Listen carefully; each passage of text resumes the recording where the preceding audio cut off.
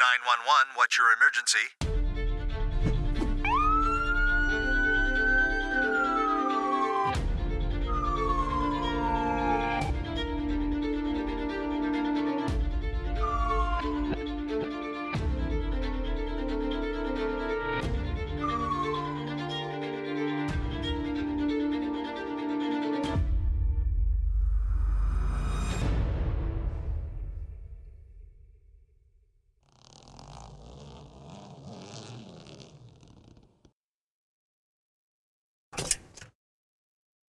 There's a health crisis in America today, one you probably haven't heard of. I'm not talking about a pandemic or heart disease or diabetes, not even cancer. It's hospitals closing in this country on an all too regular basis, leaving communities without health care, without jobs, oftentimes without hope. The question is, why?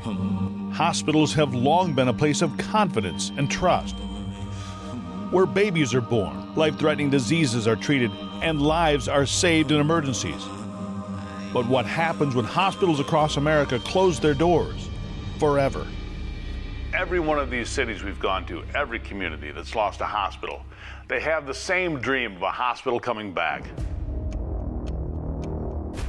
This is crazy. To turn these buildings back into places of health care and a focus for the community, but honestly,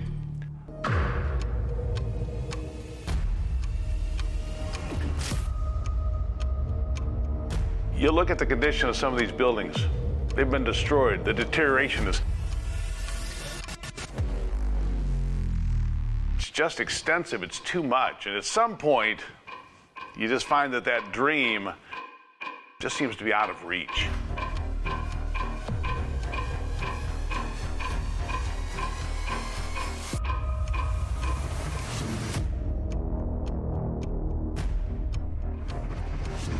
It's not an easy thing for a community to lose their hospital. We had a great heart program, and now it's gone. I had my daughter here. I had all my surgeries here until it closed. If this hospital hadn't been right here, I would be gone. He died because they closed the hospital. Yes.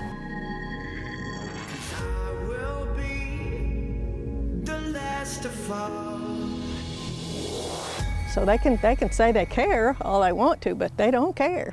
I was born here, I was married here. In the blink of an eye, it was gone.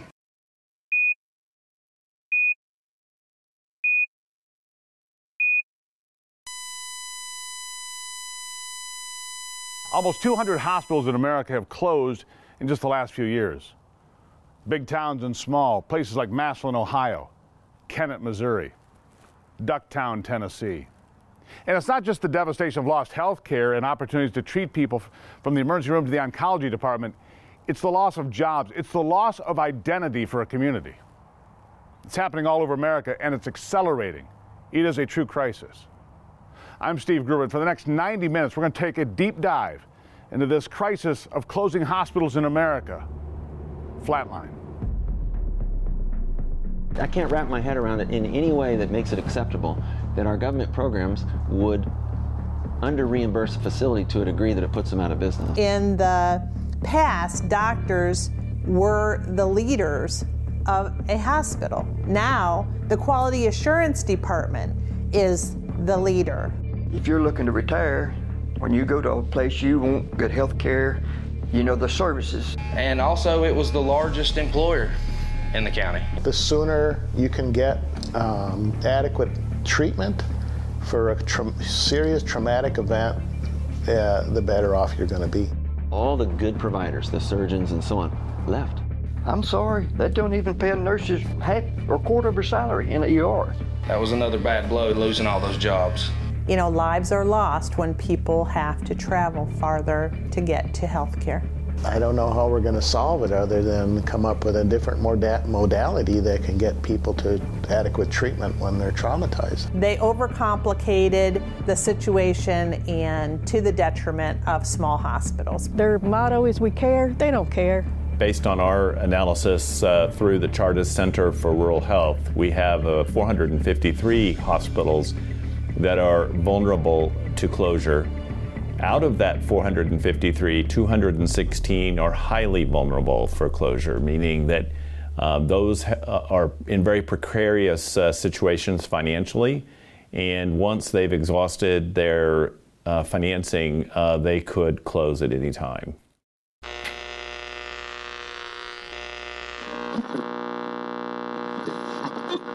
It first started in 1929 and lasted for a decade, the Great Depression, and it was the first time healthcare in America was truly in crisis. Many Americans were unable to afford the care they desperately needed. Healthcare coverage was basically a luxury and practically non-existent. Some people had to live in shacks, couldn't even afford to buy food, let alone pay for a doctor's visit. And because of that, many hospitals across this country were thrown into financial ruin and forced to close. America has the best health care in the world, if you can afford it and if you can find it. But with hospitals breaking down and closing their doors, we're facing a crisis like we haven't seen in this country for health care since the Great Depression. It means access for millions of Americans could disappear. Paul Seeger began his professional career as a Russian analyst for the NSA. Then he changed careers and began working in healthcare, specifically in insurance, to understand how the numbers worked. But what he found out is usually they don't. What's PCS Advisors? What do you do? We're a healthcare consulting firm, which could mean anything, so I'll explain it. We go in and show employers where the waste is in the transactions in their health plan. And we can show, as an example, a recent client, a hospital, or a rural hospital actually, $10 million spend on their health plan became $7 million, and their employees have better coverage and they have more stability into the future. And this was actually a hospital's coverage. Mm-hmm. Yeah. Couldn't a hospital figure out how to get the money right? They hire us too because they know how crazy the business is. The average hospital has more than 150 prices for every procedure they perform. It's a huge mess, especially if you're a smaller facility. You're getting murdered in negotiations with insurers around your reimbursements. And it actually ties into this conversation really well because you'll watch most hospitals in bigger areas survive on commercial payers, non-government programs that are, paying, and these folks are getting murdered. Oftentimes, what commercial insurance try to do as much as possible is shift the risk to the provider for the care that's being provided to the patient. And so you'll see these in increasing number of high deductible plans. So a patient making minimum wage, don't have a lot of assets or resources, coming in for a procedure, and let's say it's $6,000-$7,000. There's no way that they're going to be able to pull that out of their pocket for the payment for that service.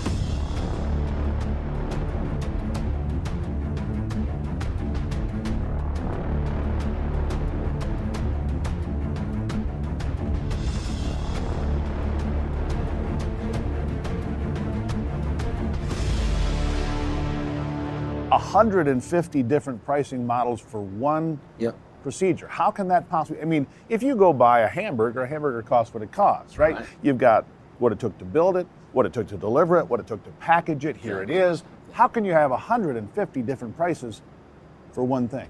Right, and you don't get to know which price your plan is paying. So if you go in, and it's so crazy, you can go in and say, I'm going to pay cash, you're going to get an 80 to 85% discount likely off of what your insurance plan would pay. And what happens is these different insurance plans go into these hospitals and say, okay, about every 2 years, they'll go in and negotiate reimbursements for every single little billable item. And their goal, but of it's course, not is just to the get insurance low. agencies, it's the government doing the same That's thing. right. They're all benchmarking it off of the government. Yeah. Medicare came out many years back and said, okay, this is what we're going to pay for X, and now everybody benchmarks off of that. So it creates a situation where they're fighting each and every 2 years, especially if you're smaller. Right. You're fighting to get as high as you can above Medicare in terms of your multiple. Just to survive. To survive, yeah, to survive. The financial certainty is the path we're on for a lot of hospitals, as we've already seen. 200 hospitals over the last few years have gone out of business, bankrupt in America. Our first stop is in Massillon, Ohio, in northeast Ohio in Stark County. Massillon for decades was winning in every corner of its city. It was even nicknamed the City of Champions. But as we all know, even the best winning streaks come to an end. And in 2018, Massillon got a knockout punch. I'm here to talk with some of the people who were part of the hospital for decades. A hospital that is now closed and breaking their hearts. And you've been here your whole life? Born and raised, went away to college, went away to the Navy, and came back. I was born here. I was married here. My kids were born here. I was employed here for 45 years. I was hired in as a part-time storekeeper in the supply department, and I left as the chief operating officer. Not only was I born and raised here, my mother volunteered here, and they called them candy stripers. So I would walk up from grade school, which is down the block, come here, wait for her after her volunteer. My dad then would swing by from where he worked and pick both of us up. I knew this hospital like the back of my hand, the old part, the new part, this wing. And so it is the fabric of the community. Massillon has a population of just over 30,000. The town was formed back in 1812 and got its name from a French bishop, Jean-Baptiste Massillon. It became a major port town on the Lake Erie, Ohio River Canal and grew from there. The C.M. Russell and Company would be founded here in 1848 and would become one of the largest producers of industrial and agricultural equipment all across America. The year 1868 would see the Massillon Iron Bridge Company founded. Some of those bridges are still standing and in use today. Steelmaking started to take off in the area by the turn of the century. And the steelworkers wanted health care, so they helped to fund the first community hospital in 1904. By 1930, Massillon would have the third biggest steel company in the world, Republic Steel. And they employed nearly 50% of the city. Lincoln Highway, the United States' first coast-to-coast highway, would go right through downtown Massillon until 1971, when US 30 was built. And of course, this humble town wouldn't be Massillon at all without its football. The town's motto, after all, is City of Champions. Their high school football team, the second winningest in American history, 23 professional football players, 3 NFL coaches, and another 14 All-American athletes have graduated from this high school. Unfortunately, this amazing football program may be the only thing the locals can have pride in. By the early 2000s, every industry that built Massillon into the town that it was, as part of the arsenal of democracy, it closed their doors or moved away. And in 2018, the hospital built by those hard-working local steelworkers, the industry that has now died, closed its doors as well. We're in a crisis here, aren't we? Without question, we're at a crisis point. And people don't realize that when you say subsidy in this business, they think I'm about to talk about the government, and it's actually the other way around. The government has been relying on commercial payers to subsidize their programs, Medicare, Medicaid primarily, right? So you have, RAND just did a study, and they looked at the data from 4,000 out of the 6,000 or so hospitals that we have. And they came back and said, commercial payers pay 224% of what Medicare pays when their people show up at a hospital to get a procedure, same facility. I don't even think that tells the story very well. We do our own analysis, and we might see 3.5, 6, 7, 8, 9, 10x differences. 10 times the cost. Yes. And so the commercial payers are the profit margin. They are the lifeblood of these hospitals that do well. And when you say commercial payer, who is that? So that's someone that's getting their insurance at work, primarily. There are also some individual They've got a major insurance carrier. Mm-hmm. They go in, they get a CT scan, they have whatever done. Their insurance company foots the bill for everybody. That's right.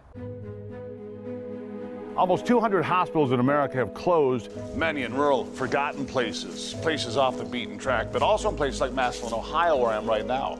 This city lost 2 hospitals in just a few years.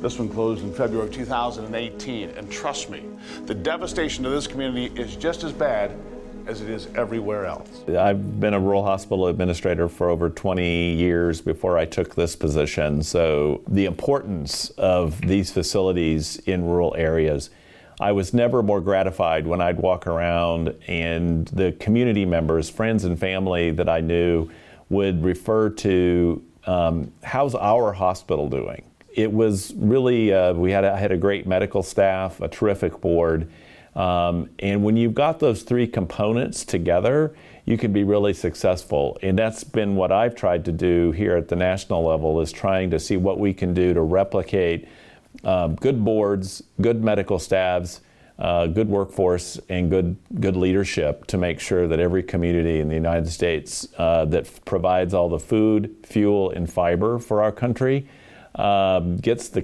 health care that they deserve and that they need and should have a right to expect. What did it mean when it closed? Tragic, misery. It's a death in the community, and the people in the 40s and 50s that worked at Republic Steel, Massillon Steel Casting, Tyson Roller Bearings, those guys worked their buns off. But you know what they did? They took $2 out of their paycheck every week to build the Republic wing here, the Massillon Steel Castings wing. I remember my father had a family business here, and he would collect $1 or $2. And this is when, your weekly paycheck was $70. So that meant a lot.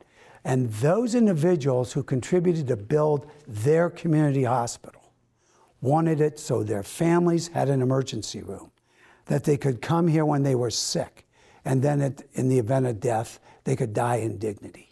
And so they busted their buttons from the 40s, 50s, and 60s until the steel mills closed, and to give money so they could build the various wings of this hospital.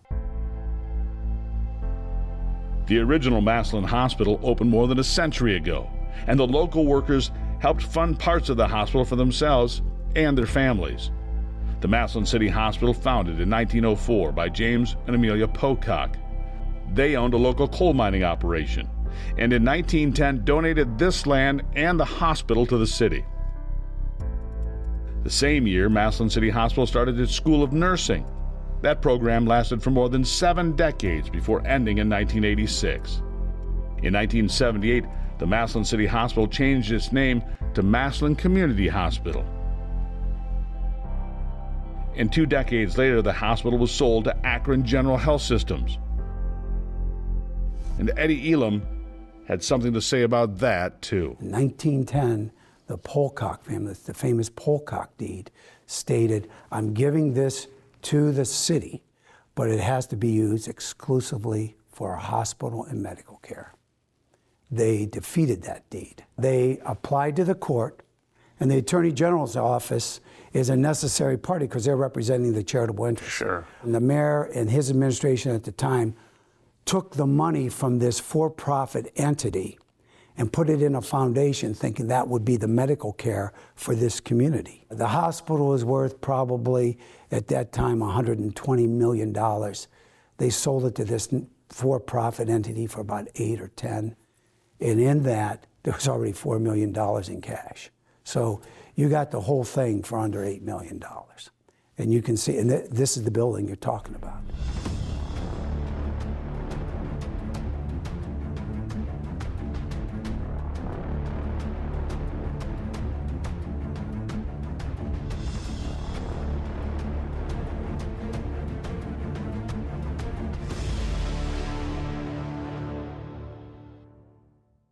Well, we've seen consolidation, however you want to define that, happening for the last 10, 20, 25 years. They're looking for partners to be able to help them solve some of the intractable problems they've been having for years. This can be a great setup for some facilities. Others, it can be a problem, as you said, because once you've sold your assets, you're only going to do that once.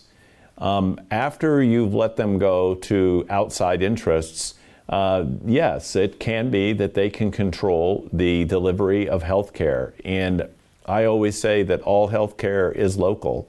You can't farm it out to a community 50, 100, 200 miles away and have it be a satisfactory experience for both the consumer, the patient, and the provider. It's the public officials and the government officials that let that happen. Those individuals that let these big hospital corporations come in and suck the lifeblood out of your community and all the money in the capital here and took it to Tennessee or wherever they took it and left us a shell here.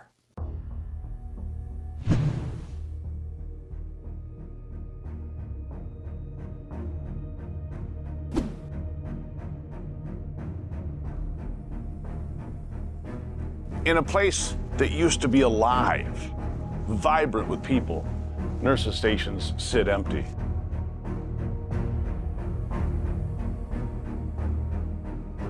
Patient rooms vacated. A place that was alive with energy and doctors and nurses and patients and families.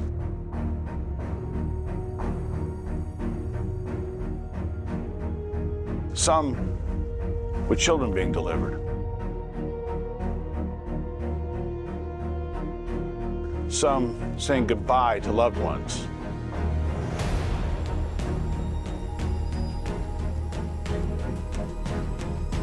All empty now.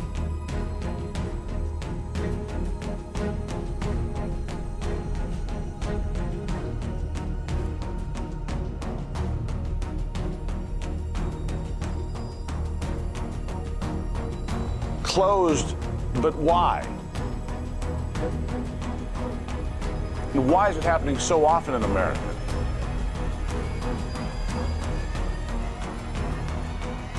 Why are so many hospitals going closed?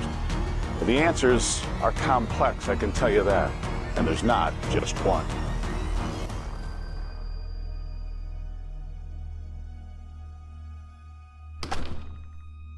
I leave Massillon and drive 50 minutes northeast to Chippewa Lake, Ohio, where I meet with Elizabeth Pruitt.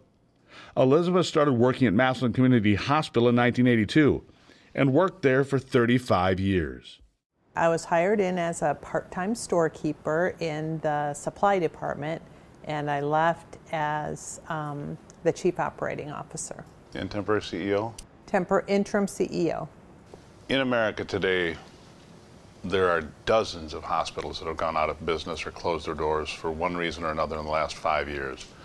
Places like Tennessee and Texas have lost more than 25 hospitals each, and these can range in size from 25 beds to more than 100, so various size hospitals, and for different reasons, but most of it financially driven. When you look at what happened to Massillon Community Hospital, what do you think? What went wrong? Healthcare in the United States is a very complex situation, and as you mentioned, financial considerations are usually at the root of a lot of failures.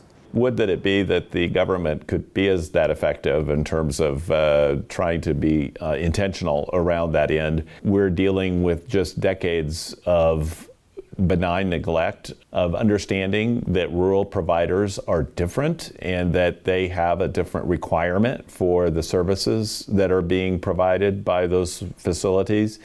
And we like to say that policy needs to be rural proofed, meaning that you proof all policy under a lens of whether what its impact is going to be on a rural provider. The deeper I dig, the more questions I ask. I keep coming up with some similar answers. I'm seeing a pattern develop, and the pattern is this. In the 80s and 90s, reimbursements for hospitals or ambulance services or medical services in general were pretty straightforward. You'd turn in your receipts, the government would send the money back. It would happen in a timely fashion, but it has gotten so complicated, so difficult. Hospitals and ambulance services have entire wings now, entire departments, just trying to get back the money from the government, which, by the way, gets smaller and smaller and smaller every year. To be honest, I think it's the payer system and the fact that reimbursement is very, very complex, and it takes a long time to be reimbursed for the services that we provide in a hospital. And so as a result, we just couldn't sustain our financial base for our long-term situation. And to be clear, you're talking about reimbursement from the federal government. I am.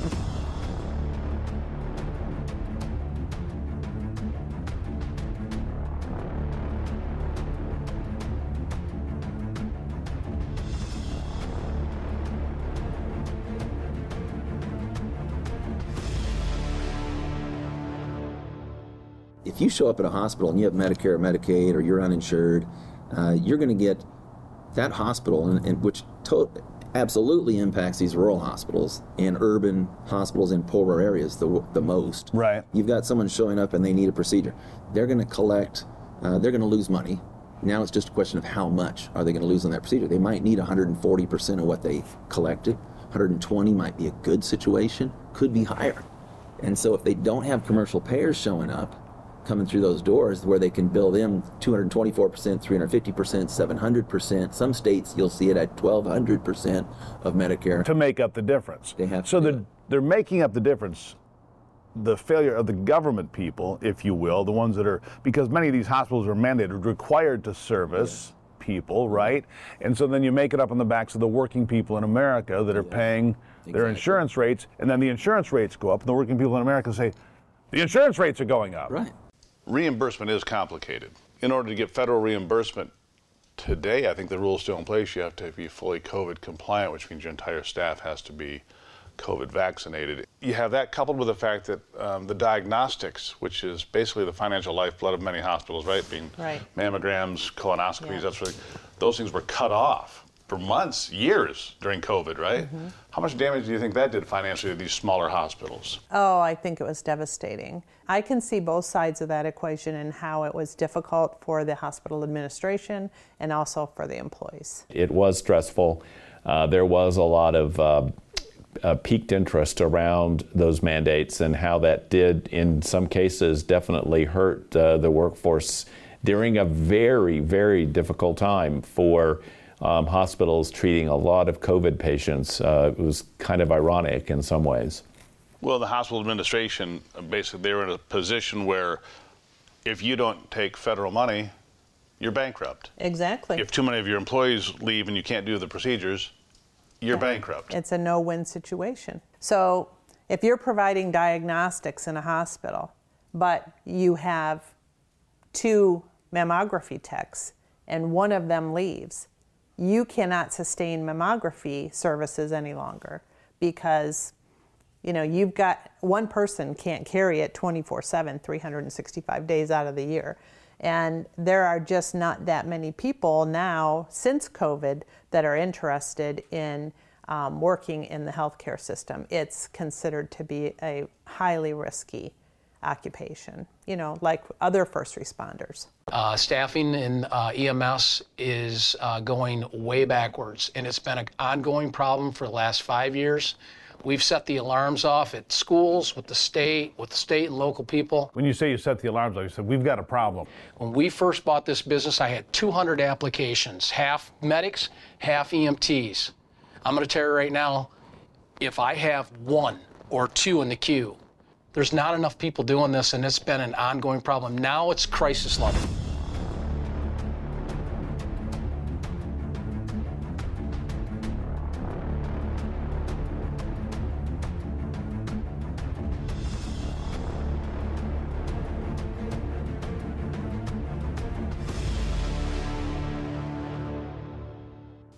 So now what you're saying is looking forward, not a particularly rosy picture because you don't have the people being trained in the proper areas of medical care that you need to fully staff these hospitals. And without the staff, you can't do the tests which feed the finances. So that's why these hospitals close their doors. In some cases, yes. Meet Patrick Henry. He started working here when he was 16 years old back in 1979. And over the years, he became head of maintenance. That was until the hospital closed in 2018. But in 2020, the city hired him again to take care of the building. He was born in this hospital. His kids were born in this hospital. He was also married here. Unfortunately, that's more of a painful memory now, as it is to hundreds of others throughout this town. First of all, tell me about the day that Affinity said that they were going to shut down. What went through your mind? When we found out they was going to shut down, we were sitting in the maintenance shop, and over the overhead PA, they announced all the department directors to go to administration, to the boardroom.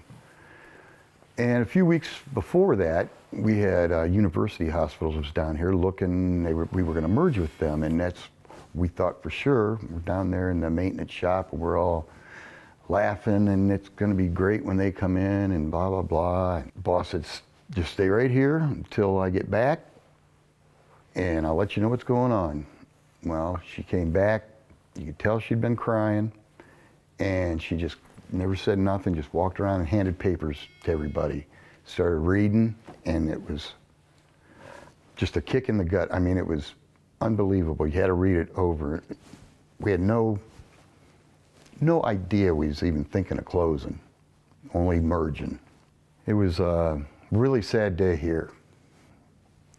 Everywhere you went, people were crying and in the hallways, and just it was bad.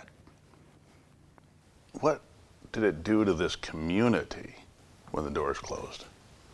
We was a big family. Everybody cared, I mean, everybody cared about one another, and it was like losing part of your family, because there was people here you talked to every day, and you just looked forward to coming to work. It wasn't like, oh geez, I gotta go to work. And all of a sudden, in the blink of an eye, it was gone. People were lost for a while, just totally lost, mentally. And you'd see them at the grocery store, see them here or there, and you end up standing there for a half hour, just reminiscing. And we was a very tight group of people here. It was a very odd spot in life in general. If you have a car wreck or a heart attack today, what happens? What happens if you're 20 minutes west of town? Because the other hospital's to the east, right? The Canton Hospital. The Canton Hospital. I mean, if you have a heart attack or a car wreck, what happens? Well, you got to get hauled over there. I mean, it's a long way. It's I think the average is a 17-minute drive from this facility. That's with the traffic and everything going down Tusk to get to either one. And yeah, it's very much a matter of life and death for a lot of people. A lot of people. In a catastrophic trauma accident where major blood vessels or the heart is damaged, again, immediate response, minutes count, and restoring the blood flow to the brain and the major organs of the body are very important. The longer that's delayed, the lower the chances of survival. It's tragic to look at it now because it was always so clean and shiny and bustling with people, and a lot of trays going out, phones ringing.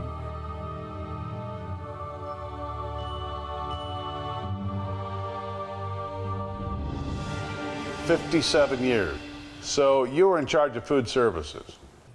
Well, I guess I really felt blessed because I had opportunity here that I could start in the dishwasher, and I was fortunate that the dietitian in charge kept letting me try each position, and finally I got to go to Michigan State for a food service course so I could become a food service supervisor. And through me being the food service supervisor, at that time we had a national organization that was called HIFS at the time, now it's Dietary Managers. And I was able to serve as president 2 years and travel all over the United States. And it all came from opportunities right here at the hospital. Your whole career? My whole life, almost, really. You see, hospitals aren't just for emergencies. They support the babies and their families during those first moments of life. They provide the compassionate care to people at the end of their lives. And they're there for all the checkups, the screenings, the treatments, to take care of future health problems too. One of the most disappointing, in fact, heartbreaking factors is the fact these hospitals close despite the quality of care. In fact, it's often not taken into consideration. Here in Massillon, the cardiac unit was considered one of the premier units in the country. And yet, they pulled the plug anyway. People that have a heart attack or a stroke or in a car accident, it puts the emergency room a lot farther away. That's got to take people's lives. I guess I really think a lot about that because I do have a heart condition and I live 2 blocks from the hospital. And if I have any sudden feelings or anything like that, I've got to go a long way. And it's very scary because I was so used to being able to come here where we had a great heart program, and now it's gone. The belief was if we could get treatment to somebody that had received trauma within an hour, the morbidity and mortality would go down. And that's true and false, but the big ones are for hemodynamically unstable people. So if somebody has a heart attack and cardiac arrest, the sooner somebody can get to them, the higher their chances of survival. If that's delayed 30, 40 minutes, the odds of surviving goes way down. It's one of the things that ties a community together, a hospital. You were born here. People came here to, some of them to die in dignity. Right. But that's what went on here, isn't it? Correct. I've had family of my own in both ways. I've had some that come in here and had open heart surgery and are doing excellent today. And I've had other older family that we were happy that we could bring them this close to their homes so they could rest in peace. When this hospital closed, I heard it described earlier today as a death in the community, like the life was taken out of the community when the hospital closed. What would you say about that? I'd say that was a very true statement because we had heard rumors, but it was just all of a sudden that we were given a call that not to come back, especially as a volunteer, and it was really hard to understand and to believe. It was just like you have a relative or a good friend that has a sudden death and you can't believe they're gone. That's how it felt about the hospital. It's the people, the places, the faces. They're just all forgotten after more than 100 years. Why is it the hospitals in the rural areas are the ones closing their doors so fast? The answers can be complicated, but sometimes it seems that all the answers come back to a couple of things: government, insurance, and healthcare providers. 20 years ago, 67% of us or so got our coverage at work. Now we've crossed, I think, a critical number. In the last year, we went, because of extra subsidies for Medicaid, and they're not auditing the rolls of who's on Medicaid and so on, 49% of us get our coverage at work now. Less than half of Americans are commercial payers.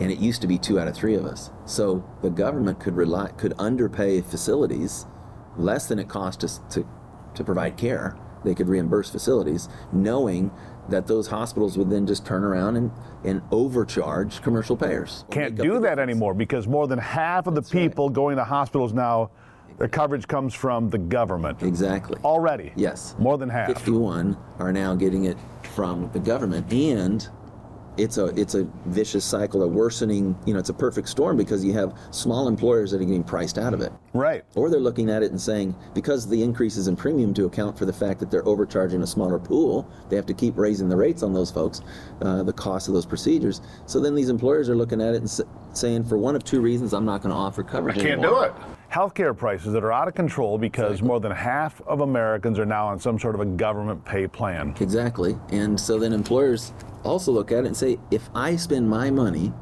that I could just pay them in compensation on a health plan, what I can buy for them has a $9,100 out-of-pocket max.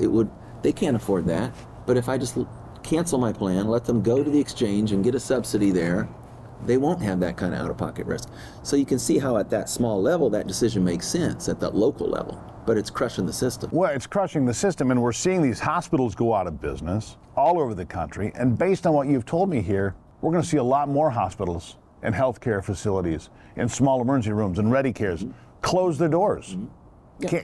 They're not financially viable anymore. If your customer base is primarily Medicare, Medicaid, and uninsured, you're not making money. You're losing money. So now it's just a question of how much cash do you have, how long can you burn? What's your run rate on your cash? You're going to go out of business. And you don't have commercial payers to make up the gap. Because they're smaller and smaller every day. Every day. It is a crisis. I am talking to administrators on a daily and weekly basis around the country, and I have not seen the level of concern like I do now. I believe that we do need to have some systemic changes that are that will help with this situation, and we need some innovation that's going to spin us out of this orbit that we're in right now. I can tell you that more and more people are becoming less interested in just doing the same things that we've been doing for the last 10, 20 years. Because it's not getting better. So we need to look for some innovation and trying to help get us through some of these difficult times that hospitals are experiencing right now. Kennett, Missouri, a town located in Dunklin County in the boot heel of the state. A home for those who enjoy a lack of clutter and a quieter life. At a time, the area was mostly swampy and flooded land, but it was inhabited by settlers in the 1840s regardless. Not only was it flattened by Civil War skirmishes, but the town wouldn't truly rebuild until the first railroads arrived 3 decades later. Between 1913 and 1928, the beginnings of the Little River Drainage District project would drain water from 2 million acres of land in southeast Missouri through the use of levees and dams. This turned previously uninhabitable land into a lush landscape for farmers to prosper. Today, Kennett and the surrounding Duncan County is the state's #1 producer of cotton and produces several other important cash crops too. The obvious fact is that farmers grow the food and the products that every community needs to survive. The engineers that maintain the dams and levees that make these farms and other important infrastructure such as hospitals possible provide an invaluable service, allowing people to maintain their quality of life. Hospitals themselves provide this, but in 2018, Kennett's own hospital shut down too. In a community of 10,000, not only does the loss of hundreds of jobs hit hard, but people now have to travel upwards of 40 minutes or more to seek the health care that was nearby. And that can be the difference between life or death for those facing emergencies. The challenges facing these communities when hospitals close, whether it's Massillon, Ohio, or Kennett, Missouri, or Ducktown, Tennessee, or the dozens and dozens of others across this country that have closed in the last few years, the challenges when the hospital closes are the same. How do you replace the health care for the community? How do you replace all the jobs that have been lost? And maybe more importantly than any of that is how do you prevent a place like this from filling up faster than it should?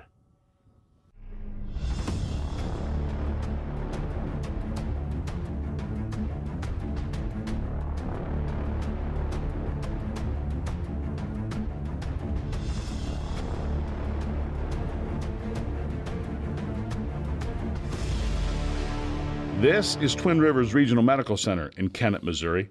It had 116 beds and closed in 2018. And when I arrived in town, I did not expect to see what I found.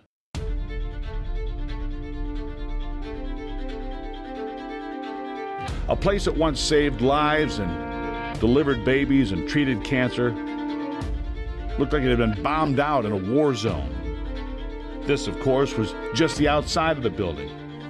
One person who experienced the loss of life, she says, because of the Kennett Hospital closing, is lifelong resident Cindy Anderson. Tell me about this hospital, what it means to you, what it meant to you through, well, pretty much your entire adult life. Yeah, I started working here in 1978, and really, I think if you talk to any other of the employees, we were just like a big family. And I think that's why you would see a lot of people from outside that would come in, and rather than go to the bigger places, they would rather come here because everybody knew them. I had my daughter here. I had all my surgeries here until it closed. My daughter is an RN. She worked here in OB. My sister worked in pharmacy for longer than I. She was here a year before I was. So I had a sister-in-law that worked in the business office, and also a niece that worked in the business office, and a niece that worked in the lab as a phlebotomist.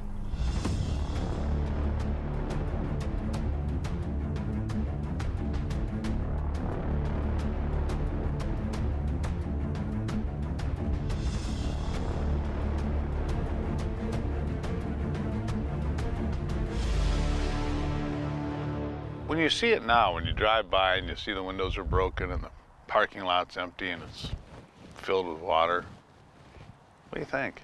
It makes me mad because this community needs this hospital. It needed it when they said that they were going to sell it. I don't understand why there was not some conclusion they could have come to. Everybody said that they were selling us because they thought that the people from Kennett would come to Poplar Bluff to that sister hospital to be treated. That's not what's happening. People don't want to go up there. They're mad. They're hurt that they took away the livelihood and the medical accessibility for people here in this town. It's just caused all kinds of problems, not just with jobs, but with people's lives, their actual, whether they live or die. And that's for all of them, from newborns on up. In 2003, Tenet Healthcare Corporation, which is one of the largest healthcare corporations, sold 5 hospitals to Health Management Associates. Seven Rivers Community Hospital in Crystal River, Florida. Harton Regional Medical Center in Tullahoma, Tennessee. University Medical Center in Lebanon, Tennessee. Three Rivers Healthcare, a 2-campus hospital in Poplar Bluff, Missouri. And Twin Rivers Regional Medical Center in Kennett, Missouri. Twin Rivers, so far, is the only hospital that's been closed permanently. I mean, I think we're going to get to a place where it becomes such a crisis, we have to have the conversation, but it won't happen until then. I think as Americans, we're good at solving problems once we've tried everything else, to avoid it. But we've got to pay. I think you look at the Medicare and Medicaid, you're not going to save rural hospitals if they don't pay what it costs to actually treat people. If people knew that that was the case, I think they would be upset about it. I mean, how can you expect it? How can it just? I can't wrap my head around it in any way that makes it acceptable that our government programs would under-reimburse a facility to a degree that it puts them out of business. And require them to do it. Right. And then you have to do this at a loss. Yes. And you have to do it forever. Until you basically cry uncle and go out of business.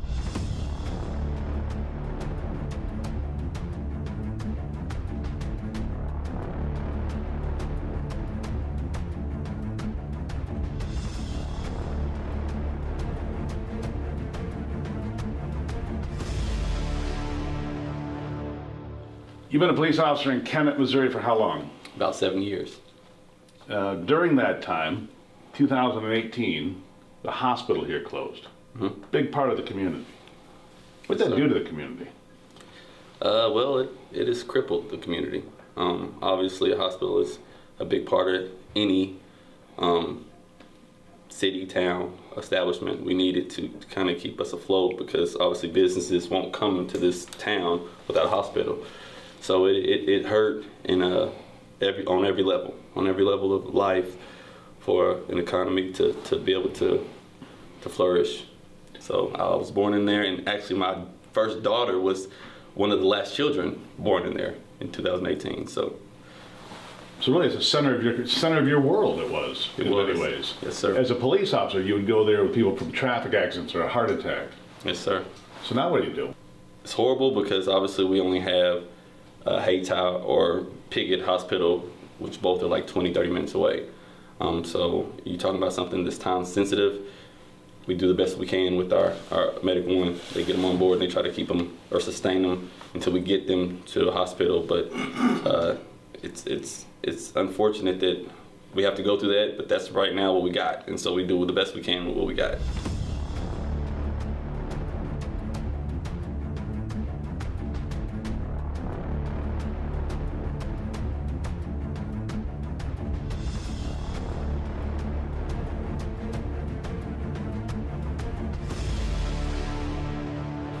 What's happened to crime since the hospital closed?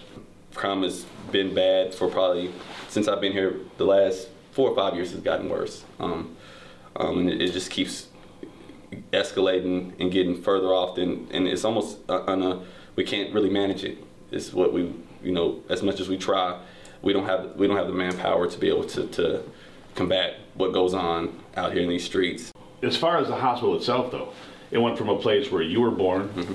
your oldest daughter was born, to a place where you've got homeless people, squatters, meth heads, junkies, criminals. I mean, it's become a place where crime has taken over, really, from what it looks like from the outside. Yes, sir, it is. I don't even know who owns that building anymore. When they left it, they got other things that they wanted out of it, and a lot of the things that they kept in there, like copper wire, that's what meth heads want. They can sell that. So, like, it was just like free money to them, a chance to get high, and not only get high, but a place to go in there and squat and and sleep for the night, start a little fire, which is also dangerous. Another problem we're dealing with squatters, and stay in there that night. And it's such a big building that the chances that unless we're going in there every day checking it out, you'll never catch them. Wanted people who have felony warrants that we need to get picked up because they're dangerous. People who are under the influence of drugs, and obviously people who are stealing the copper wire and taking it and selling it. So that building alone, that is still standing is the problem. That we still have it because it's a danger to not just the people going in, but the community around.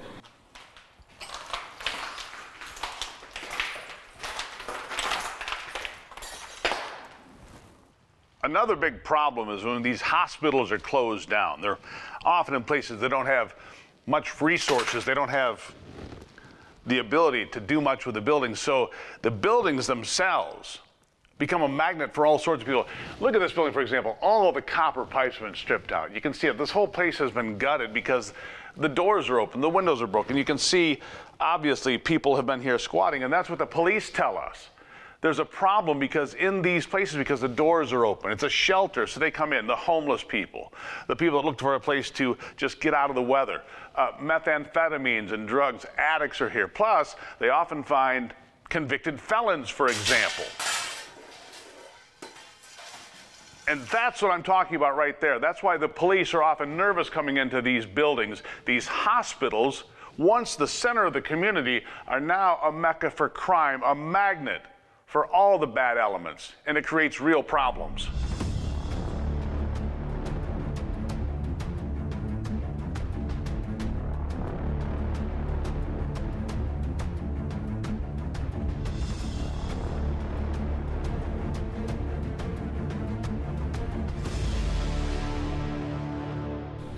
There's talk of a hospital coming back. If Kennett's a sinking ship, the key to saving this town might be a hospital back here.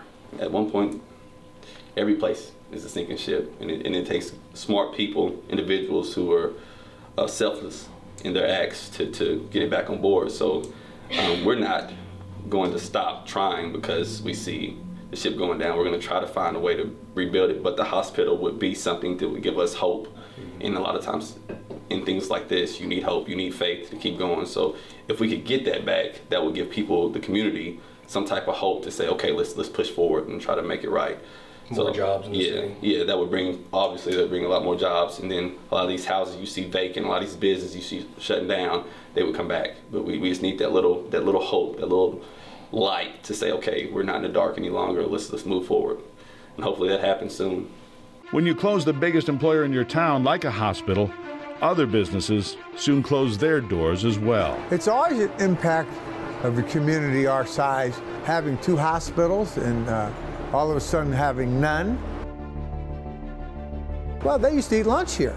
The doctors eat lunch here. We had a lot of to-go business, employees, nurses, whatever. Right. So yeah, it's quite an impact.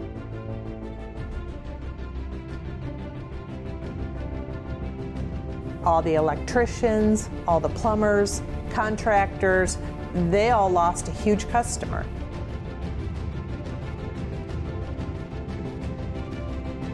There's a 100-year-old bakery in Maslin that probably lost half of their business when the hospital closed. How do we get more jobs when we can't provide health care for them? Yeah, we definitely felt it for a few years, the ripple effect, losing the store, losing everything. Things really dried up for a while. I mean, people spend money where they work, basically 125 employees. So our tax revenue in the city, we've seen, the revenues drop, and that's a lot of it. When hospitals close, hundreds of jobs go away, and that's devastating, but that's just step one.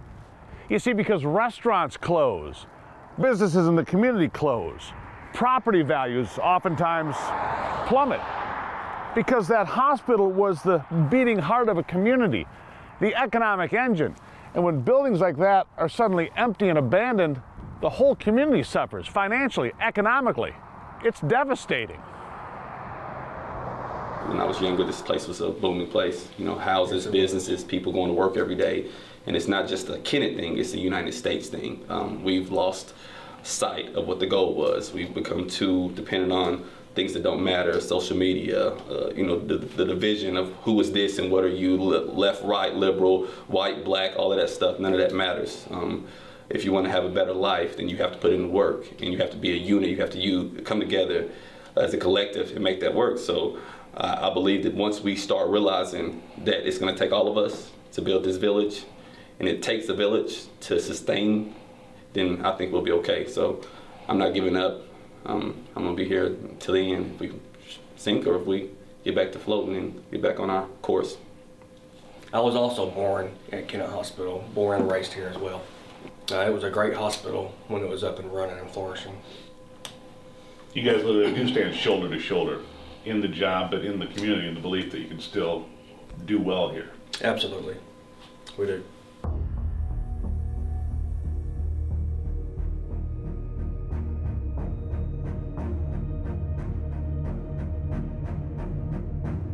Construction on the hospital began in 1949. It opened in 1951. In 2003, Health Management bought the hospital and closed the doors here for good in June of 2018.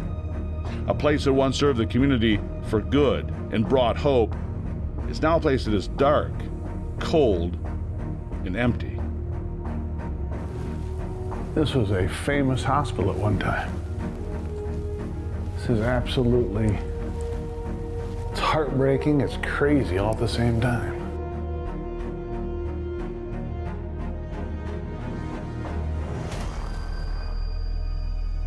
Every one of these cities we've gone to, every community that's lost a hospital, they have the same dream of a hospital coming back, to turn these buildings back into places of health care and a focus for the community. But honestly,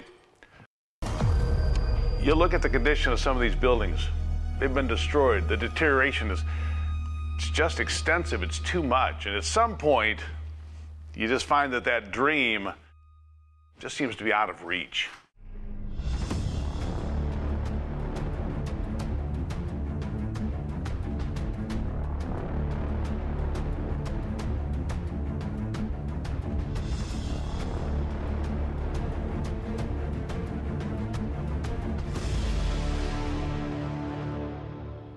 $6,000 hospitals, you just told me.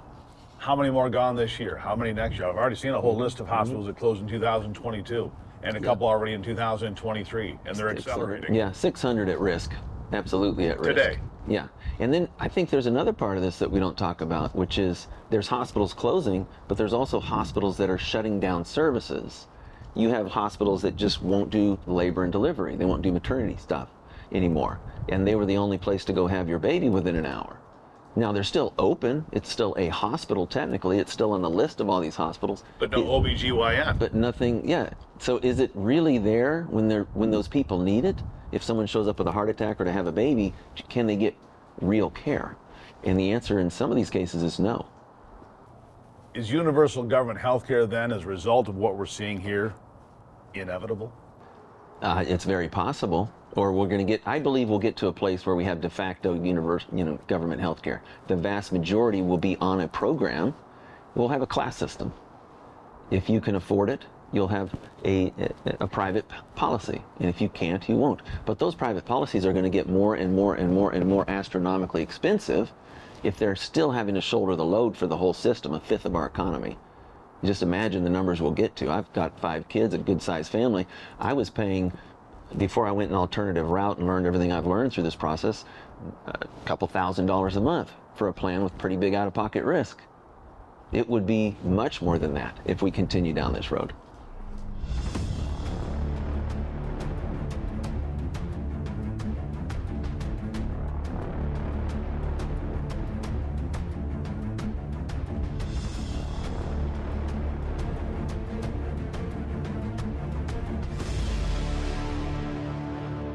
Some of the former doctors here contend that infant mortality in this town has increased because this hospital isn't here. Do you believe that? Yes, I do. It's the mammograms. It's the colonoscopies. It's the cancer screenings. I don't want to drive an hour. I'm busy. I've got this or that. And so things get missed that wouldn't get missed. And so people end up dying because they don't have a convenient, ready access to go to the hospital to get tested for things. Do you hear about that happening? Oh yeah, but you know, this hospital, we had an oncology department. We had a surgical department. They did all those surgeries. We did the mammograms. In fact, they had the digital that was really good. But you're right. There's a lot of people now that just don't get it done because they either don't have the money to travel, because there are a lot of people in this area that are poverty. What is the nearest hospital now? Well, there is one at Hayti that is 45 minutes. That's where they took my husband. In Poplar Bluff? Poplar Bluff is an hour. If you take away the trauma center, the emergency room, you have a car accident, you have some sort of a life-threatening accident at home with a laceration, a cardiac event, time's critical. Now what happens? What's your story? You die. That's exactly what happens. I mean, when my husband had his first, there was only two, but the first time that he had where he could not breathe, I called the ambulance. The hospital was here. They got him to the hospital. They put a vent, sent him to Jonesboro, and he was fine. He was in the hospital for about a week. He came home, and everything was great. When they told us they were going to close the hospital, I went to that meeting and I talked to them and asked them, please don't, find some way to keep this hospital open, because if that happens again, and this hospital is not here, I don't think he will be here either.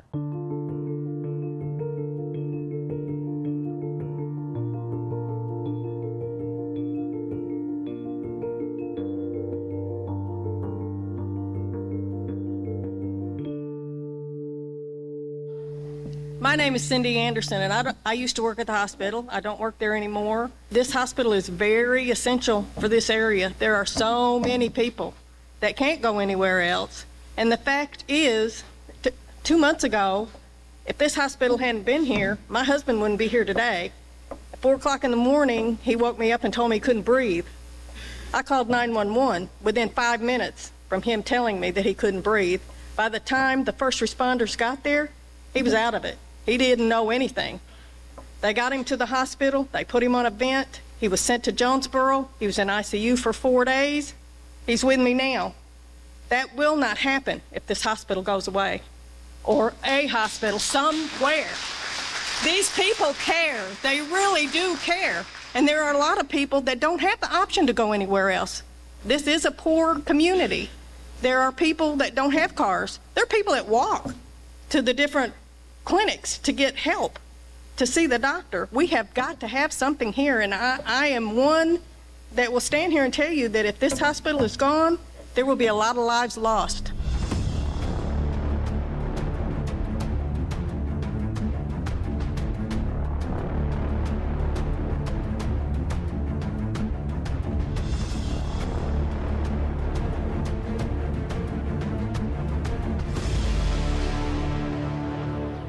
On October the 18th of 2019, it happened again. And they came and got him, just like they did the time before, but the hospital wasn't here. They had to take him to Hayti, and he didn't have enough time to get there.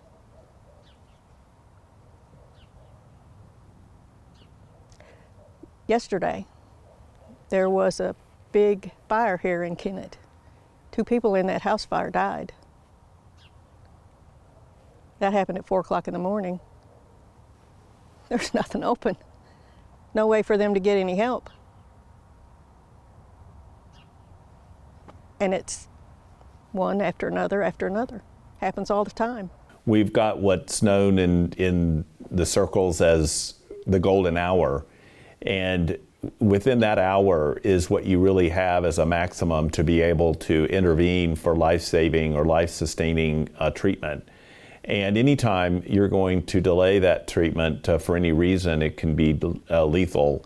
And I think that when we survey rural residents about the value of their hospitals in their local rural community, the emergency department and access to that care is always rated one of the highest services that the facility offers. You mentioned stroke, cardiovascular disease such as heart attack, trauma, of course, going into from motor vehicle accidents. Another area that you have to remember in a rural community is farming accidents, farming incidents where, again, you need to have access to services quickly in order to intervene at an appropriate time. Did they put profits over your husband? Yes. Yes, I believe they did. They had just built a new hospital in Poplar Bluff, and they hurt a lot of people, which is really, and their motto is we care. They don't care. If they had cared, they would have worked with the people of Kennett because they did try. The people tried? Yes, the people tried. The doctors tried. Doctors tried to buy it? Yes. Rejected? Right. And I was also told that one of the hospitals said that they would come in and manage it, but that didn't go through either because they didn't want that. They thought that everybody from here would come to Poplar Bluff to be cared for. But that didn't happen. You believe your husband, Butch, would have survived if this hospital had been here? I do. I do. I tell everybody that. He didn't make it to the hospital? No. Well, they worked on him when they got there, but he had a pacemaker, and that was the only thing that was still showing but he didn't make it, no. He died in the ambulance? Yes. If you don't have that, you go outside that golden hour, and the increases in probability of mortality at that point is much higher. People die.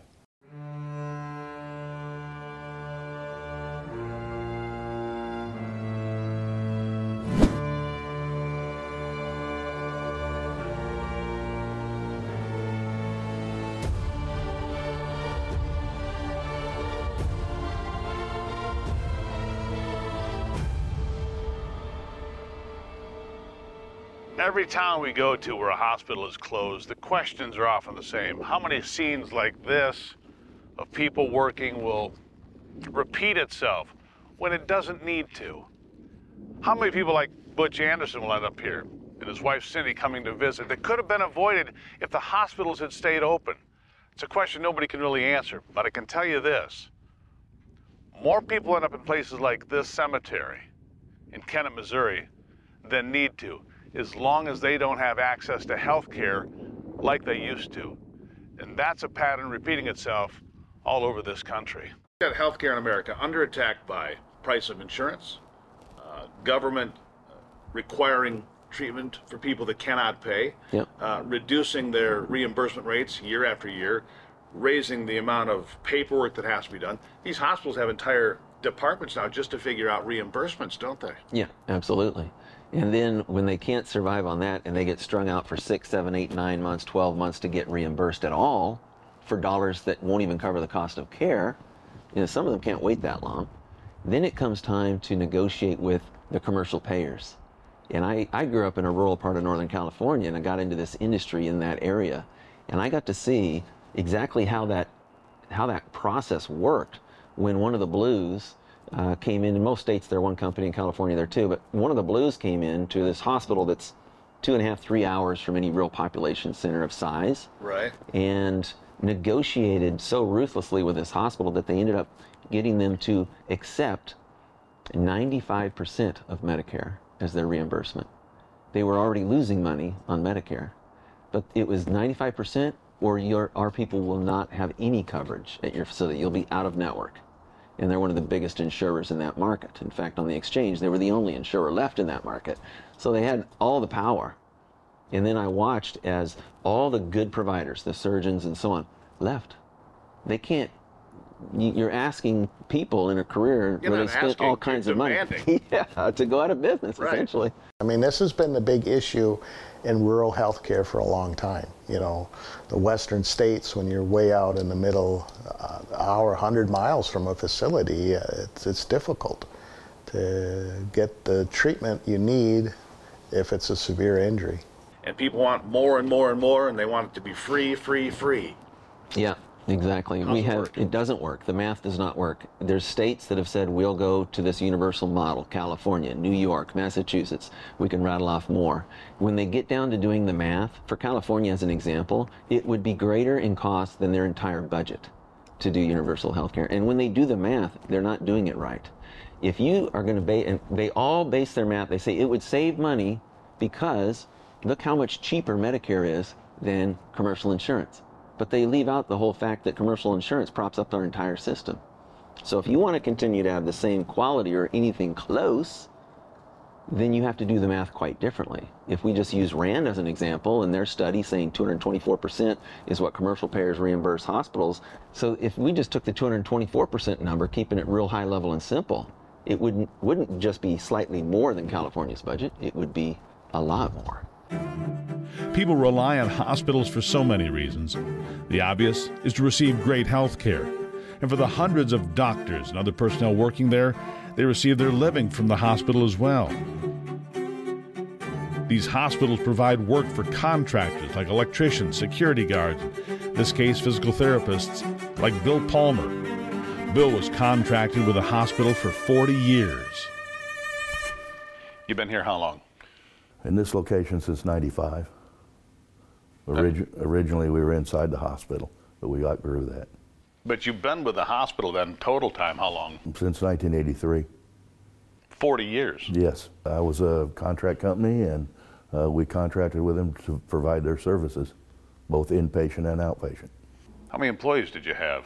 We had 25. We contracted with the hospital still. They opened a rehab unit for us, and we provide services on the 4th floor of the hospital for rehab units. And how many today? 5 full-time and a half-time. You've lost 20 employees gone. Right. Even one of my partners left. Plus hundreds of people employed at the hospital gone. 360 are gone.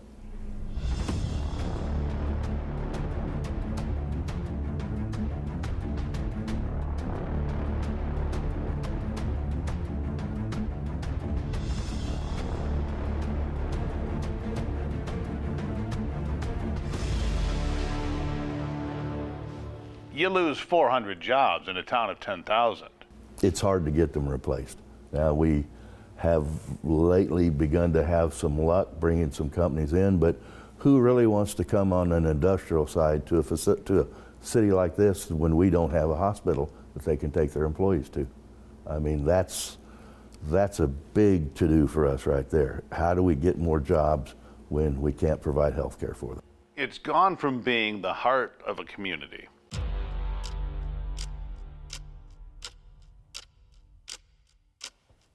It's become a magnet for criminals. At one point they had tunnels dug through the rooms so that if somebody came in to get them or arrest them, whatever, they could go through the tunnels and end up in a couple of rooms down. I pity the people that lose their facility, their hospital. Even an emergency room with a physician is better than being without totally, and there are some attempts through the legislation in Missouri to allow freestanding emergency rooms, emergency centers, and if we could pull off something like that, that would be better than what we have right now. But until that changes, we're just without. 400 miles east of Kennett, hidden in the Blue Ridge Mountains, is the tiny community of Ducktown, Tennessee. It sits on top of the massive Copper Basin, where Tennessee, North Carolina, and Georgia converge. Copper mining gave the town and the region its identity for more than a century. Copper was king. Starting in the 1840s, the mining would continue until 1987. During that time, old mining techniques would release sulfuric acid into the atmosphere. An acid rain would destroy nearly all life in the area, creating a desert-like environment. The 1950s saw the Copper Basin Medical Center emerge and serve as the local hospital to Ducktown and the rest of Polk County. Soon, mining would begin to decline, and when it finally shut down, regreening efforts began in earnest, and 16 million trees, along with acid-tolerant grasses, would be planted throughout the basin. Today, you aren't able to tell if this area was once devoid of life. However, the same areas surrounding the mine would be kept how it was to serve as a reminder of the consequences of past mistakes. Unfortunately, with the mining gone, along with the jobs and the money, the area took a hard hit. And in 2017, the Copper Basin Medical Center closed its doors as well. That left locals with only a couple of choices: travel 15 to 20 minutes into Georgia to seek care and be hit with out-of-state costs, or travel to the closest facility in Tennessee, in Chattanooga, which for many is more than an hour away. Today, like the old copper mines, the hospital sits empty, just a shell of its former self, and a reminder of past mismanagement and what has been lost. Though there is a silver lining here, at least in people's hearts, a hope that just like the trees and the life that return to these hills, that the hospital can come back to life one day too. Polk County, Tennessee, like so many rural communities around this country, is not big. 5,000 or 6,000 people in this part of the county were served by this hospital. And at that critical moment when the golden hour is in play, your ambulance entrance might have been the difference between life and death. You see, for a small area like this, the options become very limited when the hospital closes. The next hospital is 25 or 35 or 45 minutes away. If you've had a heart attack, a stroke, or been in a bad car crash, you need to get to a hospital as fast as possible. And when that hospital is no longer there, it changes everything. What was it like growing up here? It was a pretty neat little place to grow up. We didn't have to worry about the stuff that kids do today. Man, you could come and go, walk to your buddy's house if it's 10 miles away and not have to worry. I mean, it was just as sad as a different time. I'd love to go back, but I know those days are gone. So we had the hospital, we had stores, we had everything we needed here in this little community. We didn't have to go out of town to shop or anything. And of course now, you know, when the company went down, of course, that was a big thing with the hospital, because they had commercial insurance, and you know, all the employees and their families used the hospital, and we had a good set of doctors that took care of everything. So that was it was a hurt when the mines closed.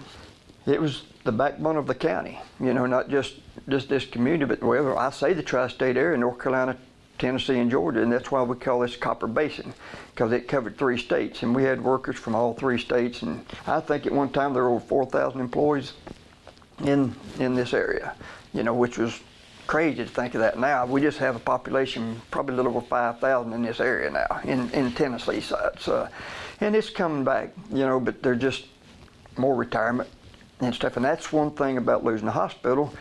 If you're looking to retire, when you go to a place you want good health care, you know, the services. So the company closed in the late 80s? 87, the mines closed. The company fully closed somewhere around 2007 maybe.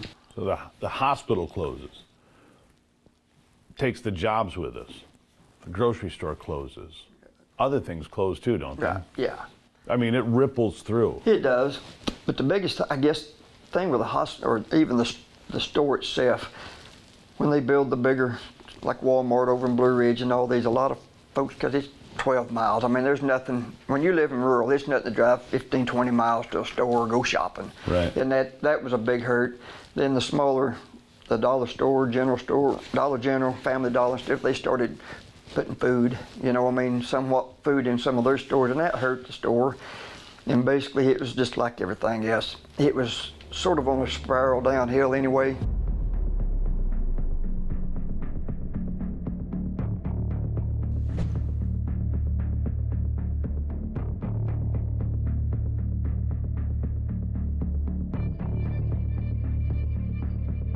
Water leak problems, building gets old.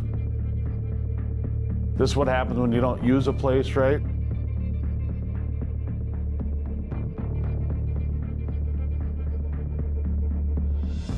They called it the golden hour for a reason. If this emergency room isn't open, and it's just a storage room for chairs, dusty chairs and cobwebs, people are going to die. Every one of these hospitals we find that has been closed are in different states of disrepair. The hospital in Massillon, Ohio was in pretty good shape. The one in Kennett, Missouri, pretty well gone.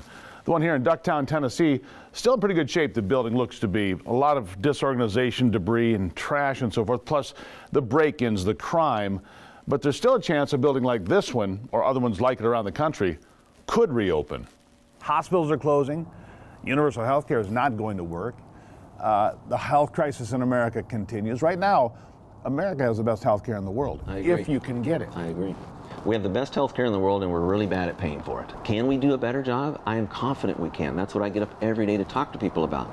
If you look at elective procedures where insurance is not involved, that's a free market. And the free market is the solution to healthcare.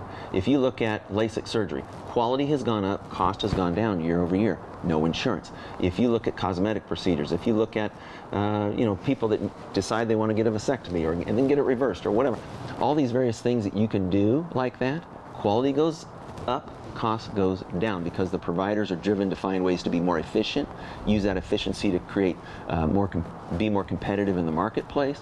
That, to me, is a really big clue of how we can solve this. That's part of it. To me, it's depressing to walk through these halls. I mean, just to look around. I mean, you've got equipment like the machine behind you, the Siemens machine, CT scan. All of this stuff is still sitting here, just wasting away. It's got to be heartbreaking to you. I'll go back this far. Politics killed the hospital, okay? And I don't mean Republican, Democrat. I just mean board members split, getting information, back and forth, and nobody really knew what was going on. The biggest hit we took there right before it closed was, and all of a sudden, it knocked me on my hind end. They wouldn't pay them payroll tax. Set us down, they come up, the IRS, and met with us and took the board in. You've got the company that went out of business. You've got Medicare and Medicaid. The reimbursement plans from the United States government get more complicated. They get smaller every year and more complicated. That's one of the things we've heard at hospitals. Now you're telling me the Internal Revenue Service came in and played a role. So all of these different pressures on these rural hospitals, you don't stand a chance. Last count, best we could, a little over $6 million in debt whenever we closed. Now we owed money to Medicare because the sweet thing about Medicare, when you turn in, they'll send you money and they'll overpay you sometimes. And then they'll, oh no. So, and that's what happened. We thought, man, we're done and we're paying stuff. Well, then they turn around and hit us at 12% interest, and it just kept rolling. How can we change the dynamics of rural hospitals and their communities so that they're no longer dependent upon these failed, very complicated bureaucratic payment systems? And so this is the challenge for us. I often say it's like changing a tire at 60 miles an hour. We want to make sure that we first do no harm to the existing facilities that we're serving, but then we also want to change the payment structures so that they can be appropriate for rural hospitals. State would ask, what can we do to help us? Well, the biggest thing, because TennCare, is Medicare, or Medicaid for the state, raise your rates. I think the ER, we were getting $15 off an ER visit if you had TennCare. I'm sorry, that don't even pay a nurse's half or quarter of her salary in the ER. So just the little things like that, and then the states and the federal, what can we do to help? They know what they can do to help, right?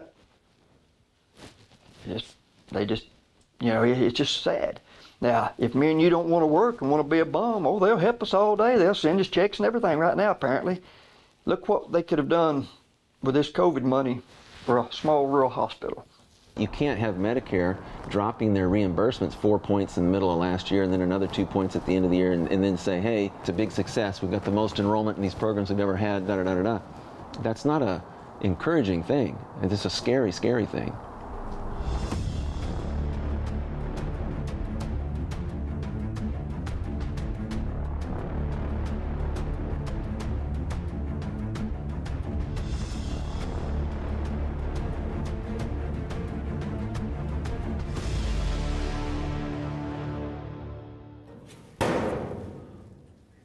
Kind of a history buff, so I look at lockers like this. I think, I wonder what Diane could tell me, or Andrea or April or whatever. Well, apparently they took care of their teeth pretty well. They like their teeth. You know, you sit here and think, well, what stories could these hallways tell? Who was here? Good stories, bad stories, children born, people passing, all of it. I think that's why these hospitals touch me so much, is because there's so much history here of real lives and real stories.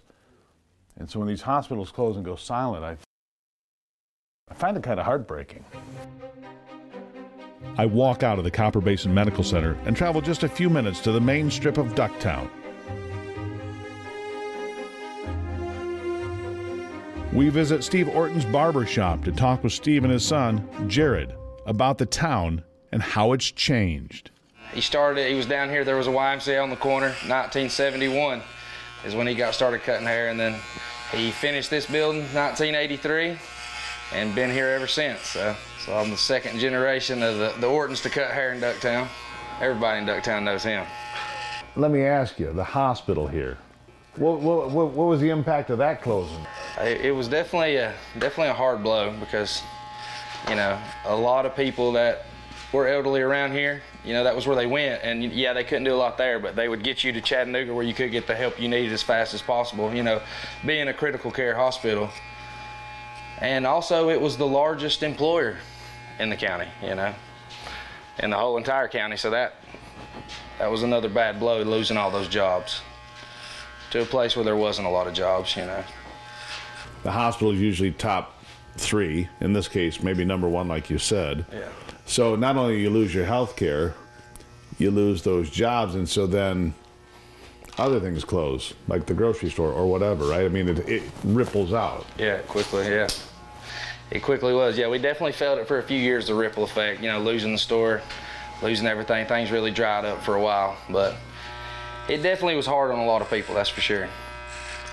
Even me personally, my wife, she worked there when it closed down. She also lost a job, had to go somewhere else, you know. Heart attacks, strokes, injuries, car crash, whatever, you need an emergency room.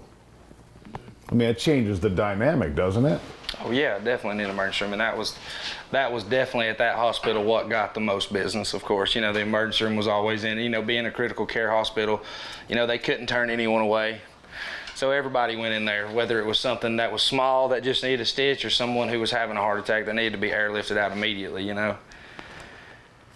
And now, you know, we do have a local ambulance service. They got a lot farther to go. And, you know, with the way things are changing with Medicare and how they don't want you to be out of state or out of network, like you mentioned, it makes it a lot tougher. And eventually people are not going to get the care that they need, maybe to survive, you know. You hopeful to see a hospital come back? I am hopeful, yeah. I'm very hopeful, and I think it'll happen. I think in the next few years. I think there's just getting too many people and too big of a need that it will be profitable for somebody to bring a hospital back here. And like you said, the building is not past the point of repair. I know all the technology in it will have to be all bought brand new and put back in, but you know, the bones of the building are still there. Still got the layout of a functioning hospital, you know.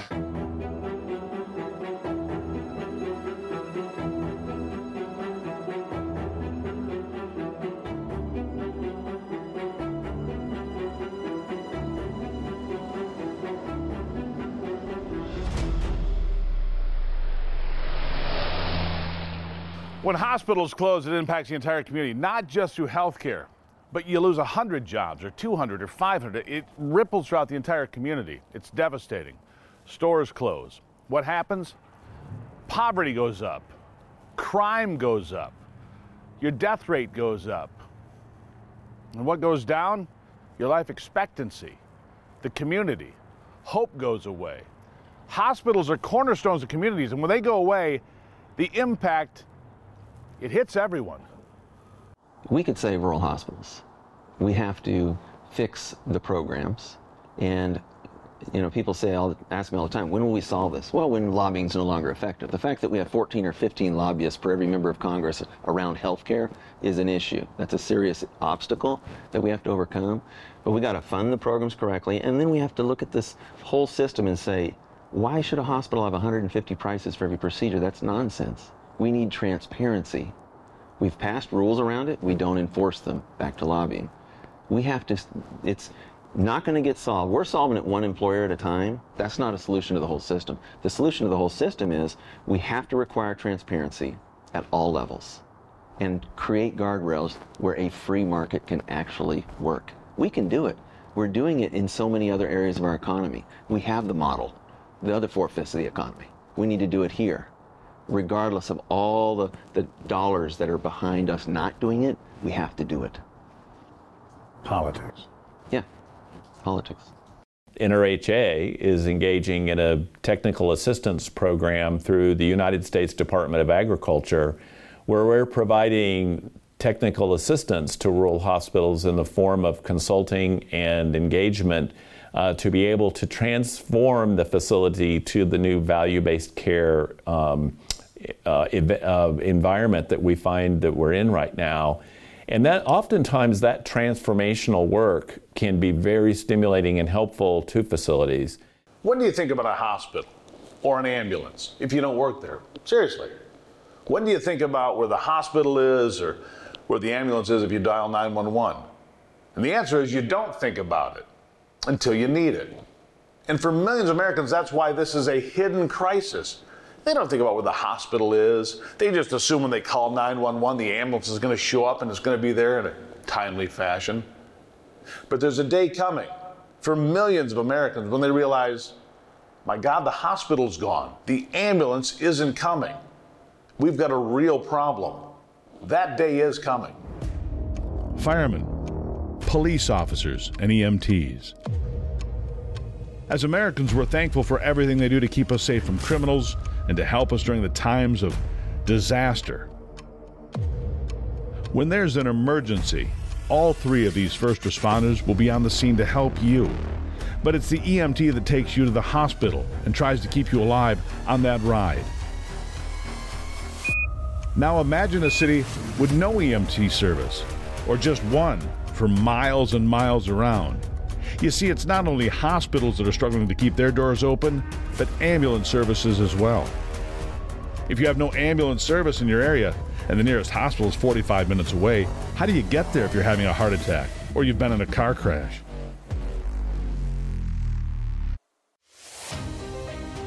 I'm in Lansing, Michigan, meeting with Rodney Dean Palmer from Mercy Ambulance Service. Rodney and his brother Dennis have owned the ambulance service for more than 20 years. It's been the family business for 2 generations because they bought the business from their dad in 1995.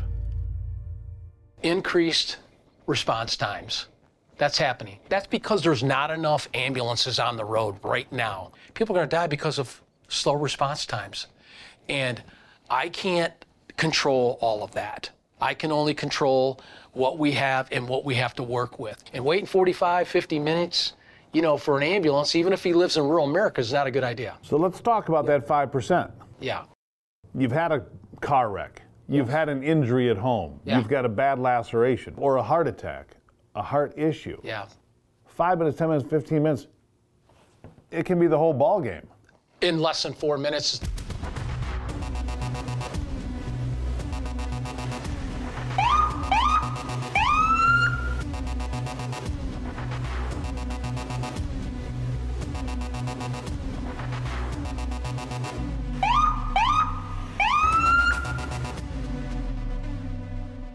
It's scary. And of course, you know, the statistics will support the fact that, you know, lives are lost when people have to travel farther to get to health care. I think we have to, as a culture, create that it's cool to take care of sick people. It's rewarding. And that's what needs to happen. And it needs to happen at the home and the college. We have to get it back to more basics. My dad had a group of paramedics here that took 8 weeks to become a paramedic. We've got to get more people involved in this. That means less paramedics and more EMTs. There's a big difference in hours of training. That has to happen because we still got to get you to the hospital. Oh, ambulance services, emergency medical services, however you want to style it. We have such a hodgepodge around the country of how the services are delivered. You have some places where the counties run it, Some places the hospitals run it. And in many places around the country, there are volunteers. These are volunteer services, people who give of their own time and effort to make runs of patients, often very large distances, in order to get care for their neighbors and families. And we really need to place some attention on this. I think it's sad that we are put into the situation that we're in right now, having to deal with that. So where are we today, and where are we going to be 5 years from now? Reimbursements. There's got to be more money. It's got to be flooded into this system. If we charge $1,000 for an ambulance run, and I'm only collecting $495, but I need $600 to operate, I'm sorry, how much longer our place is going to be able to survive?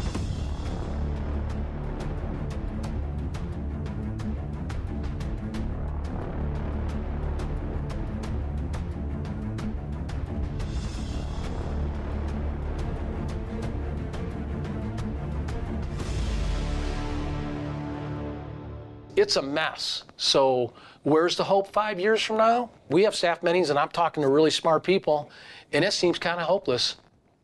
Nobody's making enough money to survive. And so the money's got to come from somewhere. The people have got to come from somewhere. End of the day, you tally up your calls. You got paid for this many, didn't get paid for this many. You can't run a business that way. That's why the ambulance service south of here is gone. The one farther south here is hanging by a thread. All over this country, I read about 10 that went out in New York State here just last year. Yeah. I mean, you can't survive. And I just saw one that went out in northern Michigan because they could no longer guarantee 365, 24 hours a day, which is also state law. When somebody dials 911, you're going to get an ambulance. That's the law. That's law. There's no... Here and across the country. That's correct. It doesn't matter where. You got to respond. The staying up all night long, the sleepless nights. There's all these pertinent negatives in our industry that make it hard to sustain staying in this. There's been a recent policy development that has created some hope for rural hospitals in terms of their operation, and that's the Rural Emergency Hospital. And it is a kind of a midway point between a hospital, 24-hour, 7-day-a-week facility, and a clinic. So it's placed in between. It's basically an outpatient emergency department. And we're hopeful that that can be something that would be useful for some communities with really low patient census to be able to convert to. I think the jury is out in my mind in terms of whether this will be a successful program for going forward, but that's an example of the innovation that's come forward that we're hopeful may have a place in the offering of services to rural places. Another problem facing American healthcare is the lack of people. You see, there's a shortage of doctors and nurses, EMTs, and paramedics. And as a result, it means that when hospitals find people and ambulance services find people, they have to pay more, creating more financial stress and therefore more bad outcomes. And honestly, once a hospital closes, they usually never come back. Despite the best efforts and all the hopes of, well, maybe we can do this and maybe we can do that, usually it just never happens. But in Massillon, Ohio, they may have found their golden ticket. His name is Mike Farina. And Mike says he's willing to bet a fortune, his fortune, on opening the hospital back up in his hometown. You know, my feeling is a town like Massillon without a hospital can't survive. I would do just about anything to get our hospital back. It was doom and gloom, and now there's a big hope. You know, there's a lot of people that rely on something like this that, you know, don't have the chance to speak up, and I do. I hope with all my heart that the hospital is able to be reopened in some form in the future. So there is hope for you. Absolutely, there's hope. I had opportunities to go a lot of places, but I came back to my hometown because we're making it a better place. We need health care. I'm hoping to get it to be a public hospital like it was in the beginning. I look optimistically at the idea that the hospital will reopen. I'm really, really pleased that someone has taken on that task and is enthusiastically pursuing it. Without a hospital, now we're going to get one back. If somebody is sick has a heart attack, has something. We're right down the street now like we should be. You know, I think that we're really being blessed that somebody has thought enough of Massillon and has really stepped up and done something, and it's a good start, and we're all waiting for the finish. I generally do what I say I'm going to do, and pretty important to me. Thank you for watching this documentary on the hospital crisis in America and taking the time to learn about what we're facing as a nation when it comes to this critical component of healthcare. Watching this film and learning about the problems we face is just the beginning, because finding a solution is a must. Otherwise, millions of us could get left behind when it comes to healthcare at all levels. We've set up a special page so you can share this film with your friends, family, colleagues, or anyone else you think should see this today, and spread the word on this critical message about America's hospital crisis. You can scan the QR code on your screen right now, or go to the website, flatlinefilm.com/share. That's flatlinefilm.com/share. You can also pay it forward and let anyone see this film for free, because this is something every American needs to see and hear before it's too late. Again, thank you for watching. I had no idea how big the problems were facing American hospitals when I started this journey. The problems are enormous. Hundreds of hospitals have already closed. Hundreds more are on the brink. Politicians, giant corporations, insurance companies, they've all played a role in getting us to this point, and they can all play a role in solving this problem, but they have to admit to you, to me, to everyone, that there is a problem. Otherwise, millions more Americans could soon wake up and realize they don't have a local hospital anymore and no ambulance service to take them, even if there was. We can solve this problem, but we have to work together. It really is that simple. I'm Steve Gruber. Thank you for watching.